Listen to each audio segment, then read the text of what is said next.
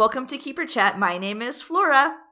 And my name is Fauna. And this is a weekly podcast where we chat about animals. We are both real-life zookeepers who love animals. We love learning about animals, and we enjoy goofing off with each other. Each week, we will be discussing a new animal and learning more about them. As always, nothing we say reflects our organizations, and all thoughts and opinions are our own. So, with that, let's get grimy. Gross. Yes, it was gross. Fauna, I guess I can just go ahead. How was your work week? How you been? Work's been good. Nice, I did nice. have something happen the other day, though, that was asinine. So I was prepping some diets, and I thought it would be interesting and try to chop these carrots in a new way. I mean, I feel like maybe this is just a signal from the universe to not do anything out of my normal routine ever. But I was using a box grater to, grate these carrots up. And there's the side of it where you can, shave these, wavy, wiggly little discs of carrot. And I thought it would be cool and do that, because, that'd be fun to, scatter around. Yeah. So I'm going, and I start grating the carrot. 3 strokes in, I grate my goddamn knuckle. So that brought an abrupt end to that little voyeur. So now I'm dealing with that. It was yuck. That makes me feel yuck inside. It also made me feel yuck inside and outside and all over. I hated it. Well, literally nothing has ever happened to me in the past week. Cool. I haven't done garbage, but I did want to give an update to last week's episode. We talked about venomous versus poisonous, and we kind of just threw out arbitrarily that maybe there was a snake that was poisonous.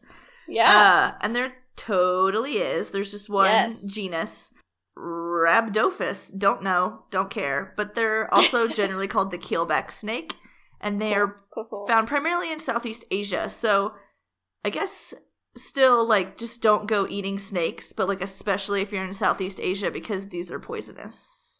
Yeah, maybe don't touch any snake that you see. Yeah, and they get it because they're eating poison frogs or toads. My bad, and they're getting it that way. So it's from their diet. And I guess there was discussion on whether garter snakes do that too, which would then be the U.S. So just don't eat snakes, and then you be chill.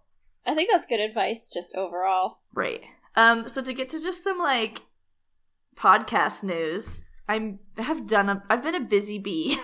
I was off work. Been a busy little bee. And I just snuggled in a blanket and got my laptop and was just clack, clack, clack, clack, clack. Yeah. So we have hacked the internet. You're in. I'm inside. We got a new podcast host, so we're not on SoundCloud anymore. We're on Podbean. Podbean. I just love that. That's just a great name. It's absurd. So we're keeperchat.podbean.com. That's our website. So all of our episodes are going to be on that. But we also are have our applications into all of those redonkulous apps you have on your phone. So the first one that got back to us is Stitcher. So if you use Stitcher at all, you can listen to us now on your phone.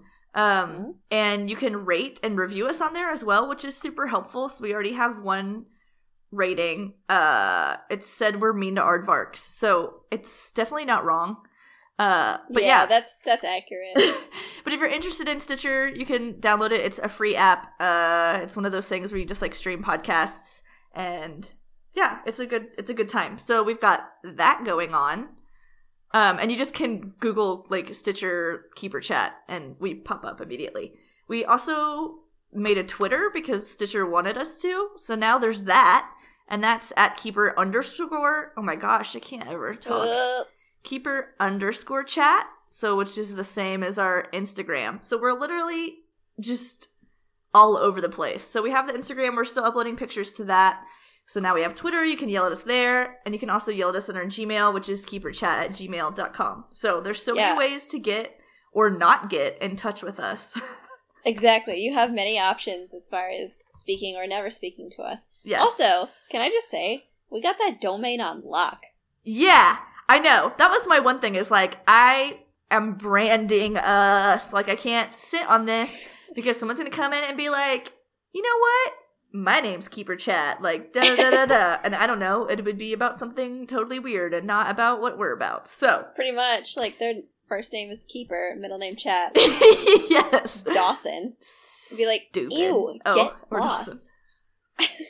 Get lost.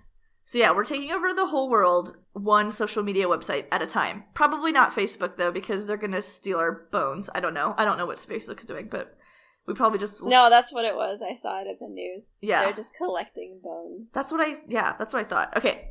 That shit ain't cool. Where them bones be? They're bad boys. I need them bones. I think that's all. Oh, I was just going to say thanks to all of my friends who I've sent this to. Yes, thank you. Flora's friends. I have like an addictive personality, and when I like find one thing or eat one thing and I love it, I just like, that's all I do. And I'm just like about that life. And right now I'm about this podcast life. So my friends are being really nice and really supportive. And I sent a picture to Wesley, and he was awesome about editing it because I don't know how anything works. So thank you for that.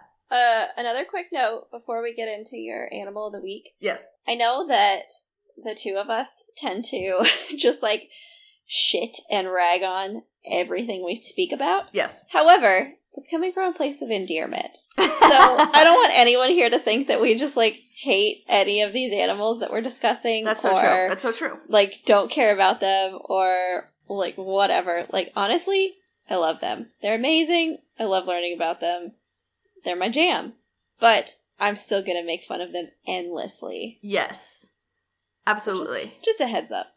That's such a good point to make, because I feel like we rag on, like all keepers, like rag on their animals and give them a hard time, but it's because we're obsessed with them. Exactly. Like, we don't want to hear the alternative. Yes. Okay, so I feel like we can get into it. I was so torn on, like, what to pick. I literally went back and forth. I was, like, Googling animals that start with the third letter of the internet, and, like, nothing came up. So I work with a lot of animals that start with C, which is bizarre, but I do. But then I was like, I don't want to do that. I want to do something crazy. And then I did this crazy animal, and I did all this research, and then I was like, no, I don't want to do that. So I finally picked an animal, and Fauna, I feel like you probably saw this coming, because I just couldn't pass up the opportunity to talk about an animal that we both have worked with. And who we have, like, crazy anecdotes and just, like, facts about. So, it's cheetah time, my dudes. It's cheetah time. I'm so excited. I know you are. Cheetah o'clock. Yes. So, both Fauna and I have worked with cheetah, so we're gonna, like, talk about some facts, but we're probably gonna have a lot of stuff to say, because we both have mad thoughts about the cheetah. Yeah. Cheetahs are super cool, but they're also super dumb. They're the dumbest. Okay. And I love them. Yes, I love them to bits. So, Acinonyx jubatus. Sure, that's fun. Scientific name. So these guys are animals. They're chordates. They're mammals. They're carnivores. I think this is our first, like, straight up carnivore, right? I don't know. I think so. Felidae. First Felidae. That's what's up. First of many, I'd like to say. Yeah. So Felidae is all the cats, but here's where it gets wonky. Their genus is the Acinonyx. It's not Panthera. So Panthera has all those big boy cats. It's got the lions and the tigers and the leopards and jaguars. But these guys are not the big boy cats. They're these little dinky slender man cats. So that's what we're working with. So the cheetah, where are they found? They're found in Africa, southern, north, and east Africa. Most of Africa. Yeah, they're just chilling there, and they're doing their thing. They mostly hang out where their prey is, which is, like, duh. Like, we center our whole lives around their fridge, and they center it around gazelles and things. Totally, dude. If I lived more than 2 miles from a grocery store, I'd starve to death. I'd be dead right now. So, first bummer, they already only live in 10% of their historic range. Just gonna throw that out. Beans. But let's get into, like, the cheetah body, okay? Yes. It's different and it's weird, and we love it. It's so weird. It's slender, right? It's so slender. Yeah, they don't have any love handles at all. No. This is important, and everyone, listen. Open up your ears. Cheetahs have freaking spots, okay? They're spotted, like a Dalmatian. They don't have rosettes like a leopard. It's not like a circle within a circle. It's a spot, a single spot. And if I see cheetah print one more time that's a fucking leopard, I'm gonna burn down Macy's. Like, come on. It's not that hard. Okay? So spots. Get that. It's true. It's true. It's actually the easier of the two. Yes. To, like, think about. Right. You're not having to, you're just doing a dot. You're just doing a dot. Gah. Okay, so they're dotted. They have about 2,000. Sure. Someone counted. Oh, some nerd. And they totally go all the way down to the skin, right? So if you shave a cheetah, which is like, who hasn't? You'll see that the spots are on their skin too. Cool. All of the spots are unique, so that is a unique pattern that they have. They also have, of course, the tear marks on their eyes. People probably are familiar with those. Those also can be kind of different, like widths and things, so you can kind of look at their face and tell their faces apart.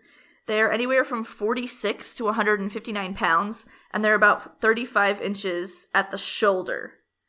And their tail is kind of unique because it does have spots, but then the spots get big, big, big, and they are end in rings. So the end of the tail ends in like 5 or 6 rings, which is kind of weird. That's a little stunning. different. Yeah. Behaviorally, these guys are... Wait, hold on, sorry. I wanted to go back really quick to talking about their bodies. Oh. Their bodies are insane. Yeah, I kind of didn't talk about their feet at all, which I have written down, and then just skipped it. I wanted to say really quick that in both Flora and my experience working with cheetahs, one of the biggest comments, or like I guess the most numerous comment that we would get from guests that came to visit them is, why are those cheetahs so skinny? Like, why do they look emaciated? Yeah. And hey folks, I'm here to tell you, all cheetahs' bodies are built like that. It's ridiculous. They're literally like the thickness of a butter knife turned on its side. Yes. Like, if you blink, you're gonna miss it. You can Those thread things them are so thin. through a needle, like easy. Exactly. That's just how they're built. If you see a cheetah where their stomach is noticeable, that cheetah is strictly overweight. Obese, morbid. Everybody hates him. He's fat and ugly. It's they have to wild. be. They're aerodynamic, my dudes. They have to be skinny. Yeah, exactly. Like, that thinness isn't just because we think that that's what's right. It serves an important purpose. Their body is built to carry that frame. Yes. So if it's bigger than that frame, they can't do what cheetahs do. They are built for speed. So I also didn't mention their feet. They got different feet than other cats that you might be used to. So, like, your little kitty cat at home has retractable claws. Like, they can just, like, smack you with their little pad, or, like, when they're mad, they can, like, claws out, claw you in the face. And big cats have that, too, so tigers and all that jazz. Cheetahs don't. They have semi-retractable claws. They cannot fully retract their entire claw. So they more have, like, a dog foot, whereas, like, you know, you always see, like, a dog nail. So these are their cleats that they use when they're running, and those nails give them a bit of traction. So that's... A true chimera. Yeah. They're a cat of a different spot. A cat who might be a dog. Who knows? Cat that acts like a dog, looks like a dog, and might be a dang old dog. Jury's out. We don't know. Next week we'll find out. Is it a dog? So I guess I'll just continue talking about their bods, because their bods are 100% built for speed and nothing else. Yes. No, literally, when Flora says that, she's absolutely right. 100% right. The only thing they're able to do is what they do really well, which is run hella fast. Yeah. But that's it. Anything else, and it's, like, out of the realm of possibility. Can they solve a puzzle? Can they think critically? No. Can they see something that's not moving very fast? No. They're like a damn T-Rex. Can they not cook their brain when they run? No. Nope. So these guys are stupid fast. And by stupid fast, I mean the fastest land animal. So, like, that's dumb. Average of 40 miles per hour, but can be anywhere from 65 to 75. But obviously, they can't keep up those speeds. But the thing that makes them just, like, murder everyone is their acceleration. So, yeah, like, gazelle are fast, sure, whatever. But these guys can get to 47 miles an hour in 2 seconds. So, like, they can just ridiculous beat you out the gate. They're gonna get you. Yeah, right? Oh, sleeping, just hanging out, thinking about some poem I read earlier. Oh, just kidding, I'm running 50 miles an hour. Yeah, bye. You didn't even see me go. Yeah, so their bods on the inside, as well as the outside, is made for running. So they have enlarged nasal passages, so they get sufficient air when they're running 1,000 miles an hour. Yeah. Their heart and lungs are enlarged as well to allow blood to be enriched with oxygen properly. Their, like, resting respiratory rate is, like, 60 breaths a minute. Oh when my God. when they're freaking running, it goes to 150 breaths a minute, Oh my God. which just seems like a lot, right? I mean, it doesn't seem like a lot. It is. I mean, how many do we do? Like 10? I don't know. I don't know. 10? Yeah, that's what I do. I don't know. There's literally no way I would know that. Yeah, when nobody knows. I work with goddamn animals, not humans. Yeah, humans are the worst. We don't know anything about them. I don't know anything about them. Yeah. Nor will I ever. You can't make me. So their claws are the traction, like I mentioned, and that tail, that cool tail, is their rudder. So they can turn on a dime, because gazelle can turn on a dime, and they don't want to be out shown up, I guess. And then, this is like crazy cool, during more than half of the time that they're sprinting, all 4 limbs are in the air. So like half the time that they're running, they are hovering. They're hovering in a forward way at Yes. a really fast speed. Yes! That's ridiculous. All their legs. They don't have any feet on the ground. They're just flying through the air, coming at your face. It's ridiculous. So they're diurnal. So they're doing all this running during the day. They don't have like Yes. excellent vision at night. All of their vision is based on like movement. So really what we were talking about earlier, like if it's not moving, they kind of don't see it. I mean, Yeah. they see it, but they're not like, their brain's not like ding, ding, ding, ding, ding, ding, ding, which is what it does when stuff starts flying. Yeah. Yeah. They are the only cat, other than the lion, who is gregarious, which is kind of interesting. I never really thought about it that way, but now that I read it, it makes sense. So they're the only other cat, other than the lion, that, like, hang out together. So the females are mostly solitary. You're not really going to see them chilling. But what's really interesting is that male cheetahs can form a coalition, is what it's called, and it's just like a group of Yeah. males.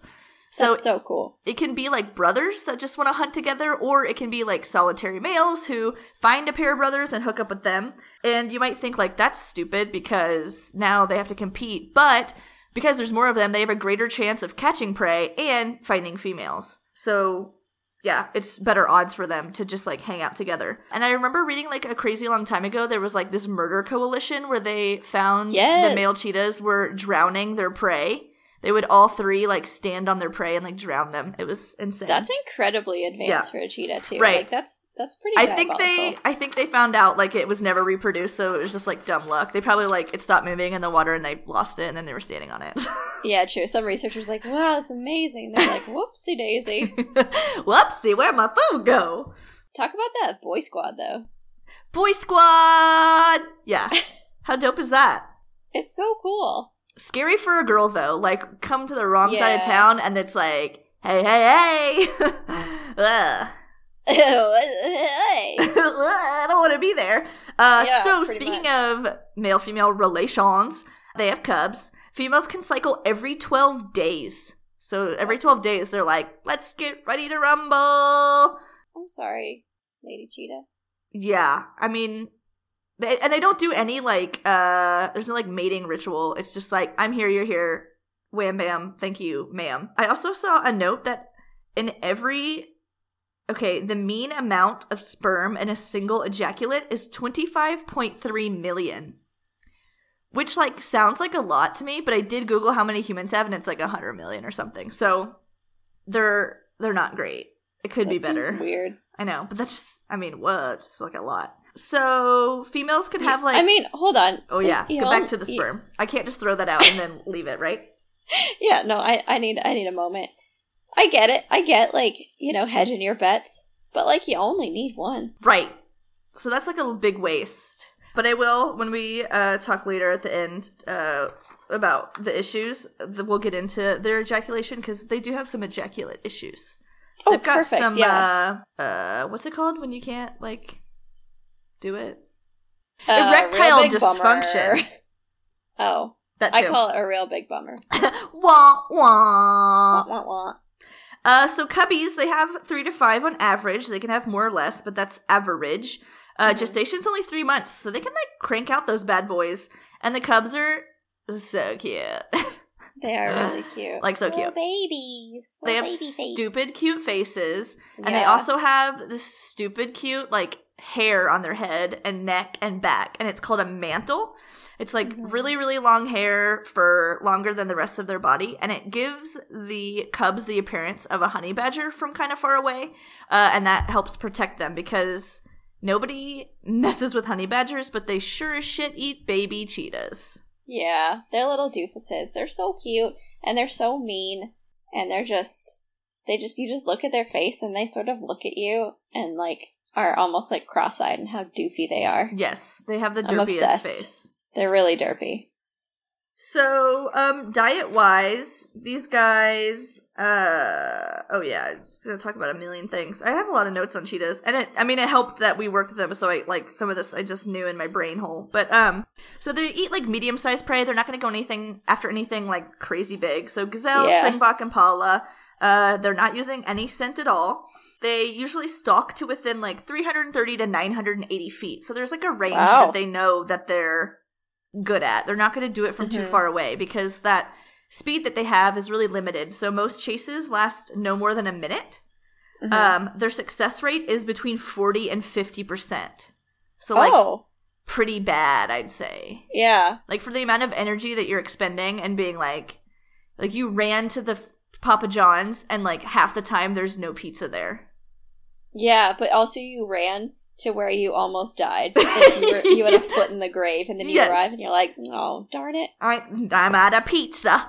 Oh, where am I going to get my dinner? But the way that they kill prey is pretty cool because they're not just chasing them down, they're chasing them and then they trip them, which is, like, such a dick move. It's so mean. They have those, like, cleats, right? But their dew claw, which is that other claw that's, like, a little bit higher up, is, like, this gnarly sharp thing. And they just, like, wha-pow, like, slap you with it, like a freaking velociraptor, like, nail, just like, and trip them, and then they just, like, grab them by the neck and squeeze them to death. Constrictor style. Yes. Can we talk about how crazy dew claws are? They're ridiculous. I swear to God, every time I see a dew claw, I just look at it and I'm like, what is that? I want one. It's on the side of a hand. It has no business being there. No. It's crazy curvy. Yes. And it's always sharp. Absolutely. Like needle sharp.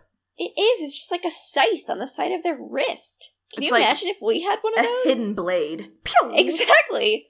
Like, oh, you thought I was done. I'm going to stick you with my wrist blade. Check this out. What? Bing! Bing, bing, bing, bing. Yeah. Cheetahs are not great at, like, fighting or defending anything. Because you have to imagine when your whole life revolves around running, if you get hurt at all, you're fucking donezo. Like, just stick a fork in you. Like, you chipped a nail, you, like, sprained your ankle. Bye.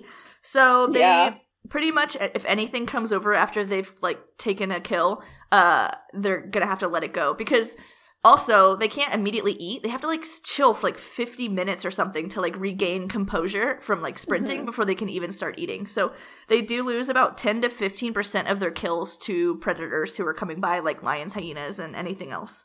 Because they just, like, literally cannot afford to try to defend themselves at all. I get it. Sometimes you're just sleepy. Yeah. Sometimes you're just a big fat baby. That's fine. Sometimes you had a long day and you're 75% through your burrito, and your cat comes and eats the rest, and you're like, I deserved it. Yeah. Enjoy. So, before I get into, like, how shitty it sucks to be a cheetah because they die so much, I do want to talk about one, like, really dope thing about them, which is their vocalizations. Yes, please do. I love this. Which Fauna and I know a lot about because we have been screamed and yelled at by cheetahs plenty. So these guys are, like I said, they're not in the Felidae, they are. I'm lying to you. They're not in Panthera. Yes. So they're like a smaller cat. So they're unable to roar. Like, you hear lions roaring and tigers roaring and all this stuff roaring. Cheetahs don't do that. They actually have, like, a vocal fold that's in their larynx that prevents them. They physically cannot roar. But they do, like, so many other better vocalizations. I'll read you, like, what we call them, and it'll give you, like, an idea. We've got a chirp. That's great. They purr. Hello. They purr. They can growl. They spit. And they yowl. So they're just like a big, mean house cat. Yes. They do purr when they're content, or they'll do it like as a greeting if they see like their baby or something, they'll purr. So that's kind of interesting. I'm sure a lot of people just think all things purr, but they don't. You can either roar or you can purr, so you cannot do both. So lions, jaguars, tigers, leopards, none of those boys can purr.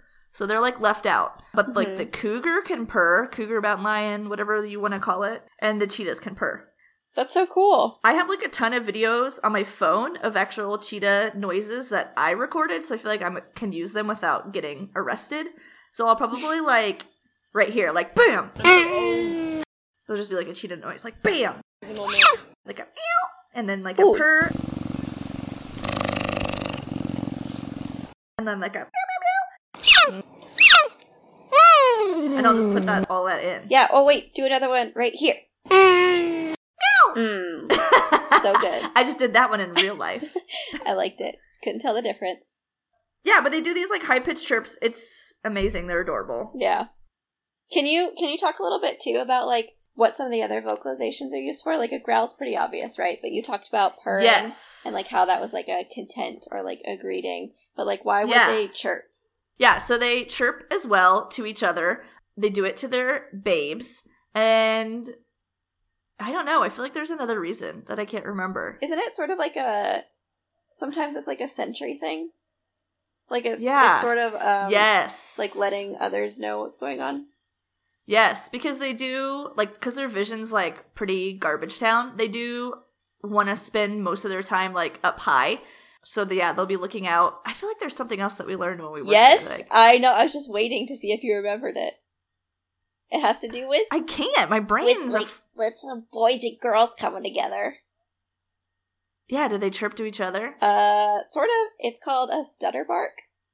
Oh! There you have it. Yeah. You pulled that out of nowhere. It's this, like, wild sound. I'm not even going to try to do it. Maybe you want to. Nope, I don't even have that on. It's like the males will, like, make this sound when they're looking to breed, right? Is that what it is? And so it's just, like, this crazy, like, Yes. Their noises are bizarre. They're nuts. They sound like aliens. Thanks. Yeah. They also like growl and spit and yowl. They can't fight. So they do a lot of like grandstanding. Sure. And they do a lot of like, look at how big and bad I am before they like run away. Sure. So where Fauna and I worked, we actually were working with them free contact, which is what keepers refer to a situation when you and the animal have full access to each other. Right. Yeah. There's like no protective barrier. Yes, there's nothing there.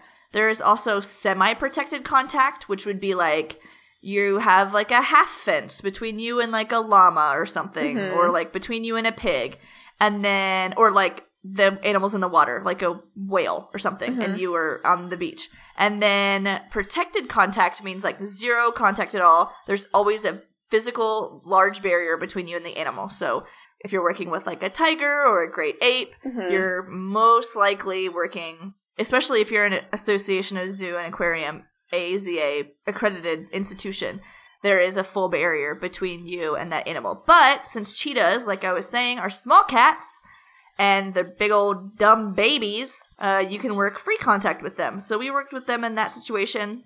So you pretty much just carry like a rake with you, like a big, broad, like a leaf rake.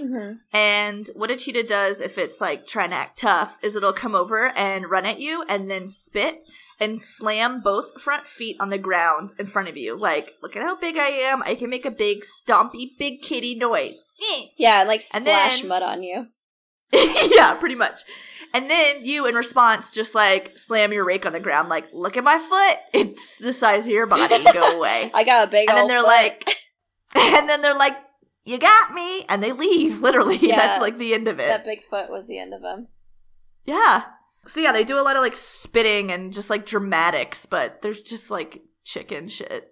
Yeah, I do want to talk a bit more about those differentiations like you did, Flora. I think there's a lot of misconceptions as well. And maybe that's something that, like, as we're doing these episodes and we talk about these different animals, maybe that'd be helpful to include, or, like, different misconceptions we come across a lot when we're talking to some of our guests. But the different ways of contact is a big one. And I think a lot of people just assume that because an animal lives in a zoological setting means that it is domesticated. But that's not the case. And I think there's also a lot of confusion as far as the difference between the terms domesticated and a docile personality. Not all animals in zoos even have a docile personality. They still have all of those wild instincts. They still have all of those wild attributes. Yeah. So many animals who would just straight murder me. But then I also work with so many animals that hate me so much that they would, like, not murder me. They would just, like, mutilate me slowly till I bled out. Yeah, and I think it's important to distinguish that because we always have a good reason for working animals the way that we do. So, like Flora said, if you're working with an incredibly dangerous animal like a big cat, a great ape, large hoofstock animals, a lot of times you will have a fully protective barrier there, whether that be like a physical like mesh barrier or a gate of some kind, or whether that's a distance barrier like a moat.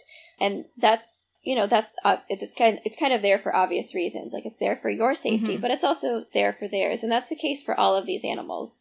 The barriers are in place not just for those of us working with them, but for them as well. There's a lot that goes into determining how to work with an animal. And if it's determined that working that animal in a free contact environment or even a semi-contact environment is going to be incredibly stressful to them, then the decision will be made not to do so. So it's always in their best interest. And, us working cheetahs in a free contact scenario didn't mean that we were just in there hanging out, rolling around, playing with them. It meant that, like Flora said, we had a protective tool in hand. We were trained to use it properly. And we didn't just hang out in there just to hang out. Like, it was always a matter of, like, feeding, cleaning, like, shifting appropriate ways, and, like, helping move cheetahs to where they needed to be.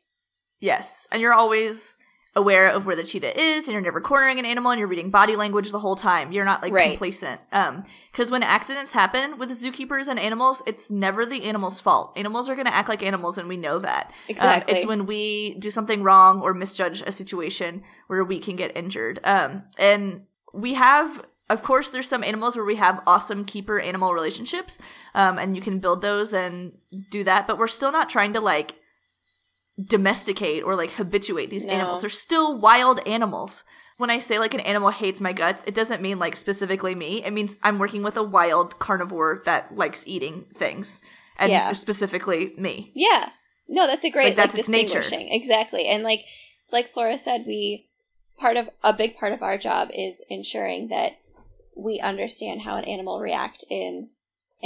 will react in just about any scenario. Like, we have to be able to predict that. So by learning about them, learning about their behavior, learning about their individual personalities, and spending time with them, we come to be able to a certain degree, be able to anticipate a lot of what they might do in different scenarios. So, again, they're going to do whatever they want to do, and it is our job to fall in line with that. So a lot of that includes, like, maybe they don't want to shift to a certain area of, like, their facility at some point, and that's fine. We work around that. Maybe they don't want to eat whatever we offered for dinner, and that's fine. Yeah. We work around that.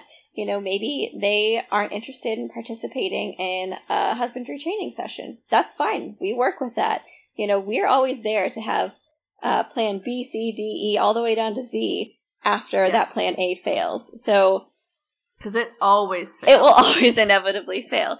But yeah, we have a lot of safety protocols in place. And like one that we particularly use with cheetahs, like Flora said already, was proper use of tools and protection. Yeah. Not be complacent, always have eyes on them, never back them into a corner. Only work in a free contact aspect if you absolutely have to. And we always had extra keepers there for like extra visuals, support, guidance, things like that. So there's always a reason that you see a keeper doing something the way that they're doing, especially in AZA accredited zoos and in some of the other accredited zoos as well. There are a lot of guidelines in place to ensure that not only are the staff remaining safe and keeping up those safety protocols and requirements, but they're also doing so in the best interest of the welfare of the animals they take care of. Yeah. And not to get like too into like the nitty gritty, but I cannot kill a cheetah with a rake. And I don't think a human can kill an elephant with a bullhook. So just because we are using tools of the trade does not mean we're beating animals with it. If you're seeing us with something, like she was saying, it's a tool that we're using. We never, no zookeeper got into the business to want to hurt animals. That is like the most bizarre thing I've ever heard. Exactly. And when people like go off on the internet, I want to scream. But it's like, what do you think that we're like, we all literally are psychopaths that like got degrees in biology and then did years of experience to get where we were, only to like hurt things? Like, that is insane. So yeah, and if you go ahead. No, I really had nothing else to Oh say. no, I was just gonna say, like, if you think about it too, like Flora said, those items aren't gonna kill an animal. Not that that's our goal by any means, but if you think about it too, those items in no way protect us if something goes wrong. So absolutely not. We enter into that situation understanding that if this cheetah decides that they don't want me in their space with them, it is my job to be able to read those signs and leave before something bad happens. Yeah, because animals, they really do show like their flight or fight response, and there's like a level of flight. You know when you're like pushing it, and you can start reading animals and know like, okay, if I'm 6 feet away, it's fine. But if I'm 4, they're going to do something. And if it means going through me to get away, then they're going to do it. So that's something. And that's a species by species. And that's individual by individual, too. Yes, exactly. So even, I know, for instance, like we worked with a lot of cheetahs at the place where we were at. And so most of those guys, we worked in a controlled free contact setting like she described. However, there were those individuals that we didn't at all. Because it was determined that they didn't do well with it. It was too stressful for them, and it put them in that sort of stress-induced response. And so, because we're aiming to provide for their welfare, the decision was made that that is not a good choice for them, so we would work them in either a semi-protected or full protected contact scenario, which was great, because we were able to do what we needed to do with them, and we were able to make modifications for them. The individual specifically. Cool. So now let me get into just like bad news bears of cheetahs. Yeah, what's the conservation situation here? So like they already have a hard time just living. Those poor babies. 77% of litters of cheetah cubs die by 8 weeks. This is like a single study. So like not all of them ever, but this is like the study.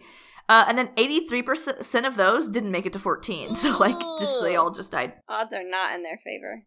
And then lions accounted for 78% of those cub deaths. Ooh, cat-on-cat crime. Yes, and just, like, bully. Like, you're bigger, you douche. Golly. They're just mad because I can't purr. So, they're bitter.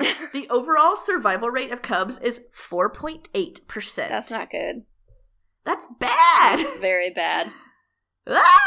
So one thing is that, like I said, they have like 3 to 5. So if a cheetah mommy has one baby, she just walks away / eats it because that it's not going to live. Your odds suck. Like they know when to fold them, and one is it. So they'll abandon a single cub. Which I can go into maybe just like That's later. so interesting though, because you would think like as far as parental investment goes, that if they just had one, the odds are better that mother would be able to focus on it and protect it. But I guess like genetically speaking, and the fact that lions are watching it that's so good. Imagine that. Imagine you're just like at the like grocery store. And you look over and, like, someone's just, like, hungrily eyeing your child, and you only have one, you're like, all right, see ya. Yeah. But if you have 3, you're like, back off, bitch. Right.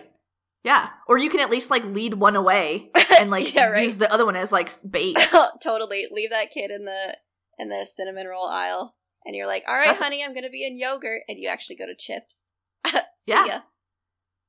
See, that's why I shouldn't have kids, because that's what I would do. Hold on. You know your child would be able to find you in the cereal aisle. I love cereal. So, IUCN Red List status, these homies are vulnerable. Ooh, not so good.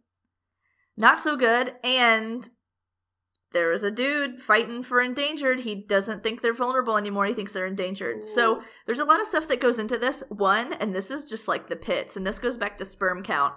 They're really genetically similar to each other, like all of them. there was some inbreeding that went down like a long time ago during this like ice age. Their populations went into a bottleneck and were like spiraling down, and then they all just had mad sex until they came back. But now they're all semi-related. Can you, so really quick for it, can you explain bottleneck a little bit in case no one's ever heard of that before? Sure, I'll try. So if you turned a bottle upside down. There it is. That's all you need. Continue. That's what Cheetah did. There was a couple of them, and then it got smaller and smaller and smaller and smaller, and then it was like a little like tornado, pew pew pew pew pew, and then it gets faster and faster, and they're all dying, and then they all started having sex, and then it got bigger, and it flipped upside down. But everybody's mommy was their daddy, and also their brother and their lover. So that's cool. That was the only explanation I wanted. That's it. That was great. It was perfect. I did the best I could. I have no notes. It's honestly, I just read from dictionary.com. That's what it says. They're branching out these days. I wasn't gonna like admit that like I had to read it, but I did. So that's exactly what it said. Not Spawn. So a lot of stuff happens when you're inbred. They have a really low sperm count. They have decreased sperm mobility. Their poor sperm have deformed flagella, so that little like little tail of a sperm is like crooked, like it doesn't even do it. Oh no. And they're super susceptible to disease because they're all the same. So if like one single strain of like the flu comes out, it's like, well, the whole family's sick, and that's all of us. So their numbers are still on the decline, and as of 2016, they think there's like 7,000 of them, like 7,100. So this one guy who's like doing population numbers is like, hey, IUCN, like, hello, change it. Because one thing about IUCN is that they're like, they can't count every animal every single month. Like it takes a while. So we might be seeing that soon, which sucks bad. But so habitat loss is killing everything always. Of course, agricultural expansion. But they suck at like living with humans. Because human interference actually like messes up their vibes. And they don't do very well. And then even though they're not really, like they did studies, and they're not even really eating people's like farm animals, the farmers are like, fuck cheetahs, and they just murder them like at every chance they get. So that's not cool. They're not doing great. So the IUCN recommended that there needs to be cooperation between the countries to just basically minimize the conflict between the cheetah and the human, because that is like one of the biggest factors. So they recommended actually ecotourism, which is like kind of confusing when you think that like, hey, human intervention actually messes up cheetahs but also bring more people. But that helps like create, or it makes the cheetah valuable to the natives, the locals, not natives. That makes them sound crazy. The local people. And so that makes them not want to shoot them in the face when they see them. So that does help. There's a lot of stuff like conservation-wise that's like going on, which is kind of helpful, but I mean, it's not really working. So there's the range-wide conservation program for cheetah and African wild dogs, which was actually started by people who worked at the Zoological Society of London. So like, what up, zoos? You're doing it. Heck yeah, way to go. They were studying like illegal hunting and poaching, and then they also were reviewing like conservation policies and how things could change. They also, I think it was this past year, AZA, who I've said 1,000 times, they had their SAFE program roll out. Right. Well, that was a couple years ago. And it was Save Animals from Extinction. It's an acronym. And they're focusing on different species every year or every couple of years. And cheetah was one of the first ones they had. So it's basically how it's all the zoos working together to like save individual species at a time instead of all of us doing our own thing. So we're kind of leveraging our whole audience, like getting everybody and like telling everybody about the cheetah. We're directing our spending, all of our conservation dollars for the cheetah. And then we're also developing a conservation action plan, which they've called a CAP. So that's still in progress. I don't think it's ended yet. No, I think it's still going. Yeah, so that's happening. There's also something that we are very familiar with is the Cheetah Conservation Fund in Africa. So that was created by this insane and amazing woman in 1990. And the Cheetah Conservation Fund is in Africa. They do research, they do rehabilitation, they do education, they do conservation, they do all of it. And they're doing it in Africa. So they have like a leg up on the zoos because they're like in the middle of it. And I have seen Laurie Marker speak. She's an amazing woman, but I think there's one thing about people who love animals is that we are fucking insane. She is insane. Mm-hmm. I just can't even describe how crazy she is, but she's crazy. Yeah, she is. And that's not saying that's a bad thing. Like, no. Like Flora said, like, we're all insane. Every single person that works with animals is, like, to some degree insane. So, yes. Saying she's insane means she's in good company. Yes, like, she's dedicated her life to this single goal, and she's poured her heart and soul into it, and has done amazing things. Yeah, that's so cool. And normal people, like, don't do that. So, she's awesome. She kicks ass. So, zoos, we're doing some things. But raising cheetahs in captivity is pretty difficult. They have, like, some special needs. And, of course, we already were, like, a million years ago grabbing them from the wild, which already had, like, poor genetics. So our genetics are pretty wonk, too. But, yeah, it was like nature butted in at some point. It was just like, hey there, Derek. Your grandpappy done messed up. Yeah. I'm gonna punish everyone. Yeah. So we've got all these cheetahs in captivity, but we're tracking their genetics, so no more inbreeding is occurring, so they're getting pretty diverse. But a lot of zoos have them, and a lot of zoos do okay. I always read Wikipedia. The Wikipedia paragraph about zoos was so shitty. It was like, they do terrible. Everything dies. All of them get diseases. Like, eh. And it was, like, super aggressive, which is, like, so not the case. So, yeah, someone's got beef. Yeah. So Cincinnati Zoo, and okay, zoos are doing amazing things. I'm just going to talk about zoos for a minute. The Cincinnati Zoo does awesome stuff. They are breeding cheetahs and are doing an amazing job. Yay! One thing that's really great is that cheetahs do really well as ambassador animals, which we talked about before with the pythons. Mm-hmm. What? The boa constrictors? I don't know what animals are. Well, you need to re-listen to episode 2. I need to learn. There was like a whole 8-minute segment on the differences. Cool. And then, yeah. Oh, yeah. And, like, I was so deep into my margaritas. I literally have worked with boas. I work with rosy boas, like, every month. Okay, whatever. I'm just an idiot. God. So, yeah. So I'm drinking water this episode. Yeah, I told you all that we're learning right there along with you. Yeah, even learning about myself. Learn about a lot of things. So the Cincinnati Zoo has had some cheetahs. Like I said, when they have one cub, they abandon them. So zoos aren't going to just let that go. Hello, no. So we grab them up and we hand raise them, and we use them as ambassador animals because they're pretty habituated. We can train them from a very young age.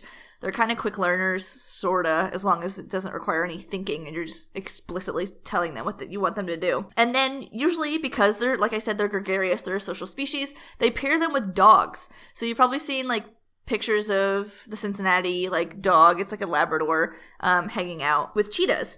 But another zoo that kicks super ass is the most successful cheetah breeding in the world, I think. Heck at least the, like, northern hemisphere or something. Since 1972, they've had 214 cheetah cubs. Oh my god, that's amazing. And this is Wildlife Safari in Winston, Oregon. So they do some kick-ass stuff too. One thing they do, they have a dog-cheetah pair, but it is with an Anatolian Shepherd, not a lab, which I think is way doper, because Anatolian Shepherds is one of the animals that the CCF, the Cheetah Conservation Fund, raises. They actually have litters of Anatolian Shepherds, and they gift them to farmers because the Anatolian Shepherd is this big, hairy dog, and it has this really deep bark, and they can protect farm by just barking at the cheetah, and the cheetah like, bah! And just, like, leave. So, that's so good. They're doing an awesome job, just, like, really without interfering with anything, just like, here's a dog, and that helps protect farmland and gets less cheetahs shot. So Wildlife Safari has that dog and cheetah pair, which is kind of cool. Mm-hmm. They also lost my notes. Oh, there it is. No, it is. One of their, like, most recent, and by most recent I mean October 2016, whatever, they did something that no one had ever done before. They cross-fostered cheetah cubs that were at different ages and, like, stages of development. That's amazing. So they had the single-born cub, so they could just hand raise it and do that again. But they were like, no, that it doesn't make them, like, the best breeders when they've been hand raised, and they don't learn all the cheetah stuff because they're like, we're teaching them. So they cross-fostered them with another family, and it actually was his grandmother that they cross-fostered him with. And I think he did, like, kick ass. That's amazing. And Holy her name, crap. Let's see, her name was Moonfire. Okay. Which is just a dope name. I just have a vision of her, like, standing on a rock with, like, I don't even know, like a giant wind blowing and, like, the moon and, like, cresting and her eyes moon glowing. On fire. Yeah, that's my fan fiction for Moonfire. She's just standing in a flame. You literally just drew the, like, cover art for my book. Thanks. Sick. Autobiography. Thanks. I feel like there was something else I was going to mention about zoos, but basically, oh, yeah, like, you know, cheetahs, like, run a lot in the wild, but they run because they have to. Right. Because if they don't, they die. Like I said, if Papa John's was, like, 7 miles away and you had to walk to get there every day and that was your only source of food, like, you gonna do it. But if the Papa John's next door moves in, like, connect a pizza oven to your fucking bedroom, like, you're not gonna go to that one anymore. So a lot of people are like, the cheetah exhibit isn't 75 miles long. Like, weh. They don't run for funsies. It sucks. It hurts their body, and it's a lot of energy. And it cooks their brain. And their brain gets so hot, it, like, cooks it up. And it makes them lose brain cells. Yeah. So they don't do that, like, for fun. So a lot of exhibits you see, we're calculating the exact amount of space these animals need to thrive and to do well in, and it doesn't necessarily mean that they need, like, millions of miles. But one thing that zoos do for, like, especially ambassador cheetahs, and I know Wildlife Safari does it, is they do give them ample space to run if they choose, and most of the time they don't. But right. Sorry, there's a dog next to me. Get that dog away. Some of the ambassador animals, they train and they put them on a what's that fast thing with, like, the thing on it, like a treadmill. No, they do it for, like, the greyhounds. They put, like, a little scrap of paper or a little, like, rag on a line and then, like, make it go really fast. Oh, like the thing that they run along? Yeah, what is that called? I don't know. Thing they run along? Yeah, there's a name for that. Anyway, they do that with cheetah, and they actually did that at Cincy and, like, got, like, one of the top speeds of, like, a cheetah in captivity was, like, 65 or something. So they still got it going on. That's amazing. That's so cool. That's such a, like, great example of zoos not only catering how they design their habitats for animals, but catering how they design their routine for those animals as well. Yeah. It's so cool. Chester Cheetah exists. He's the Cheetah Boy. Yeah, famous man.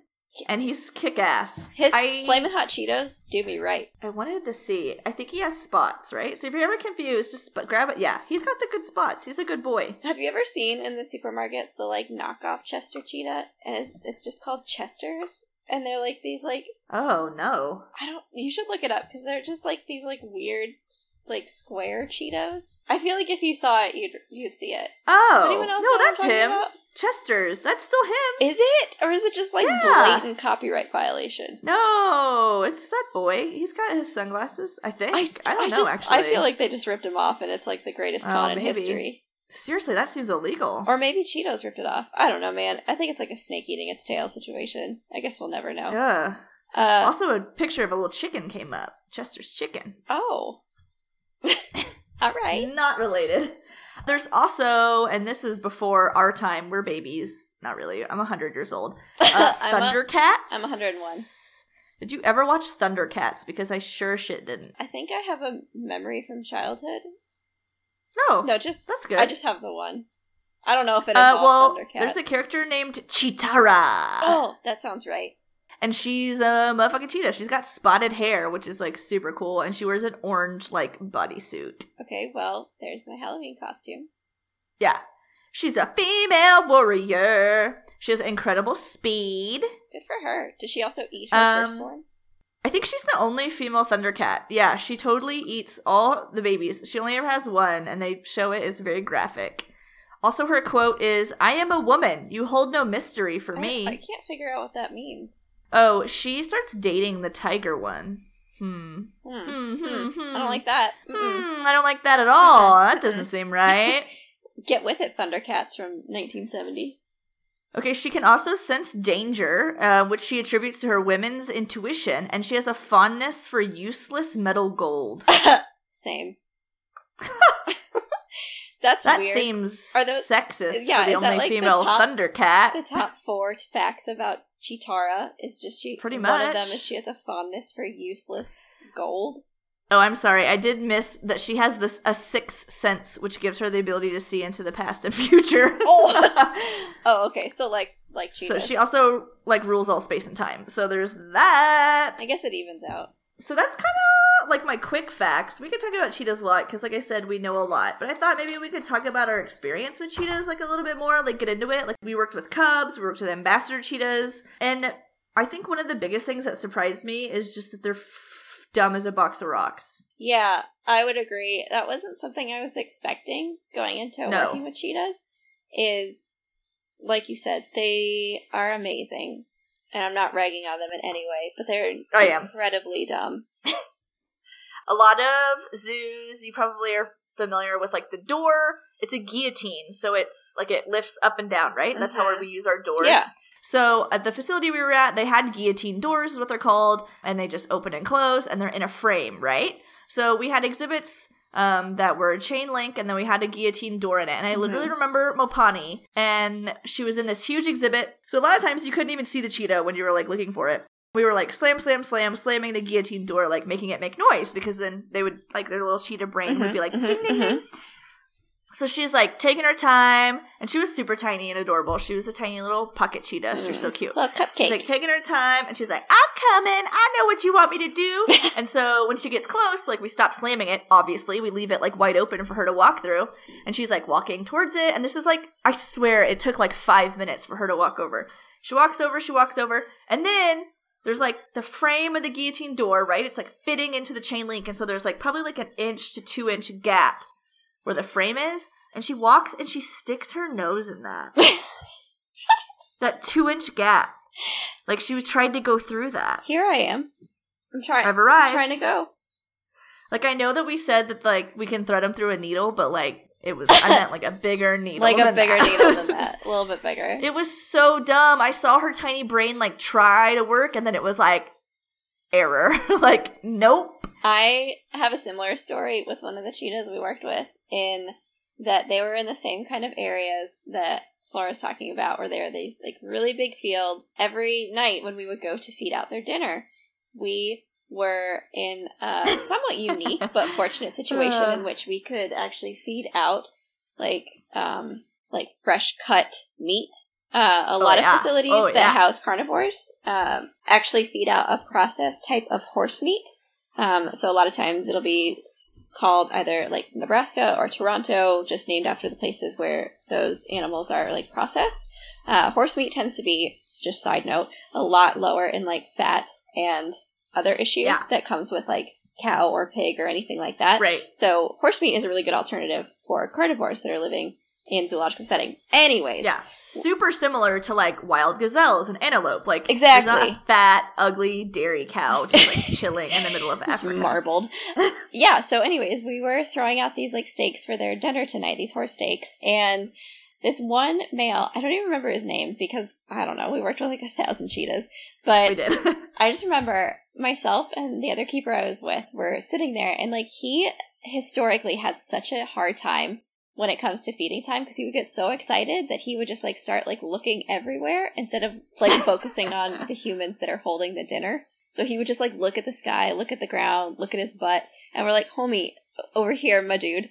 And so the one keeper got his attention, and then I like chucked the steak over the fence toward him, and he saw it. Like he was watching it, and it probably hit like the apex of its height, and he happened to look away. There's like a bird or something that flew by, so he looked away. And so the steak continued on its trajectory, hit the ground. No, it didn't. Maybe like it disappeared in cheetah vision. Hit the ground maybe like 9 feet away.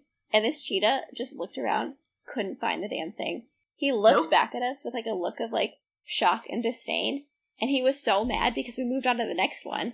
Keep in mind, this steak is within like sniff distance. Like if he had used his sniffer for 1 second, he would have been able to locate it, or used his eyeballs or his brain or anything.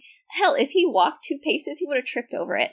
But the entire time, he was just pissed at us. So he was spitting, he was stomping, he was slapping. And so we were like, homie, it's right here. And we were like throwing things at it, hitting it so that he would hopefully see the movement and go get it. Turns out the next morning, when we went to give them their breakfast, he was still pissed, and that steak was sitting next to him because he never found it the entire goddamn night. His homie just, like, held a grudge for us for a steak that he lost sight of. I was like, okay, there's only so much I can do, Holmes. Only and so the fact much. that like happens more than once, they just don't have the thinking. No, it's not there. I bless them. I mean, they don't need it, so you can't fault them for it. Exactly. You don't need to think. It's just like, go, run. You have 2 seconds to get to 47 miles per hour. Go. Well, and like talking a little bit more about how like suited animals are for their niche, which we've said like 1,000 times at this point. Cheetahs are like really well suited. They have the skill. They're able to withstand high heats. They can run super, super fast and catch things, but they're not going to be able to do everything. Every like plus that an animal has, every amazing ability comes with a minus. Like there's always something that's going to hold them back so that they're not just dominating the landscape that they live in and have them be the only animal that exists. Right. So like they have a pea-sized brain. Yeah, so like the gazelles that they're hunting, that they're running along, yeah, they could run really, really fast and turn on a dime and stuff, but they don't do so well if they're tripped. So, like, you know, there's like drawbacks to each side. If you get a dewclaw to the shin, you do real bad. No doubt, dude. Man, oh man. There's also some, like, king cheetah business. I don't know if we want to talk about that. Why don't we say that for our Instagram? Oh, yeah. I will upload a picture of the king cheetah. Yeah, get ready. Which is put on your goddamn pants, y'all. Yeah, remember when I said they're spotted and I lied because this one's not. But yeah, it's just a coat variation that's super rare. And yeah, it just goes to show that they're all the same. Daddy. But also, the king cheetahs can see into the past and future. And they wear an orange leotard. Yeah, it's just like a minor variation of the regular cheetah. Just a little addition. It's a holographic edition. It's a way more expensive card. I think you're right. I'm trying to think, anything... I mean, we could talk about how we, like, literally butchered horses. I don't know. I think that's interesting. I would like to save that for its own episode. Hey, I got a horse eyeball out all on my own, and I held it in my hand, and I squeezed it. Uh-oh. Don't give away the secrets. Stay tuned, folks, if you want to hear about that. It takes mad skill to do that. Just get ready. You think you're ready? You're not ready. You're never ready. Also, we're going to dedicate it to the horse lovers out there. Yes, to all you horse lovers, this is for you. Well, that's going to do it, guys. Thanks, everyone, for joining us this week. We hope that you learned some cool facts about cheetahs, and you just learned how, like, ridiculous and stupid and amazing they are, because they're all three of those things. If you enjoyed this episode, please feel free to check out our Instagram. Can you give them that information one more time, Flora? Our Instagram is keeper_chat. Goddamn. Because that's what this is. Yep. This is a keeper chat. It sure is. And that Instagram is where we post fun pictures, facts, links, whatever, pertaining to what we talk about here. So look forward to information about king cheetahs. Look forward to, I don't know. I'm going to put up a picture of Cheetara. I was just going to say, maybe a little space glimpse and time. Cheetara. Yeah. That's going to be the end of this episode. Next week, I am going to be presenting my animal. Starts with the letter D. Fourth letter of the internet. To Flora. D is for... You'll find out. Dongus. Oh. It's going to be the dongus. Okay, well, I'm going to have to pick something else then. Okay, ruined it. Bye. As always, guys, if you like this, cool. I guess if you didn't like it, then that's cool too. I don't know. Also, rate, review, and subscribe. I heard that other people on podcasts say that, so I'm going to start saying that every fucking time. Ooh, you sounded really cool when you did it. Yeah. Oh, Rate, thanks! review, and subscribe. All right, bye. Smell you later.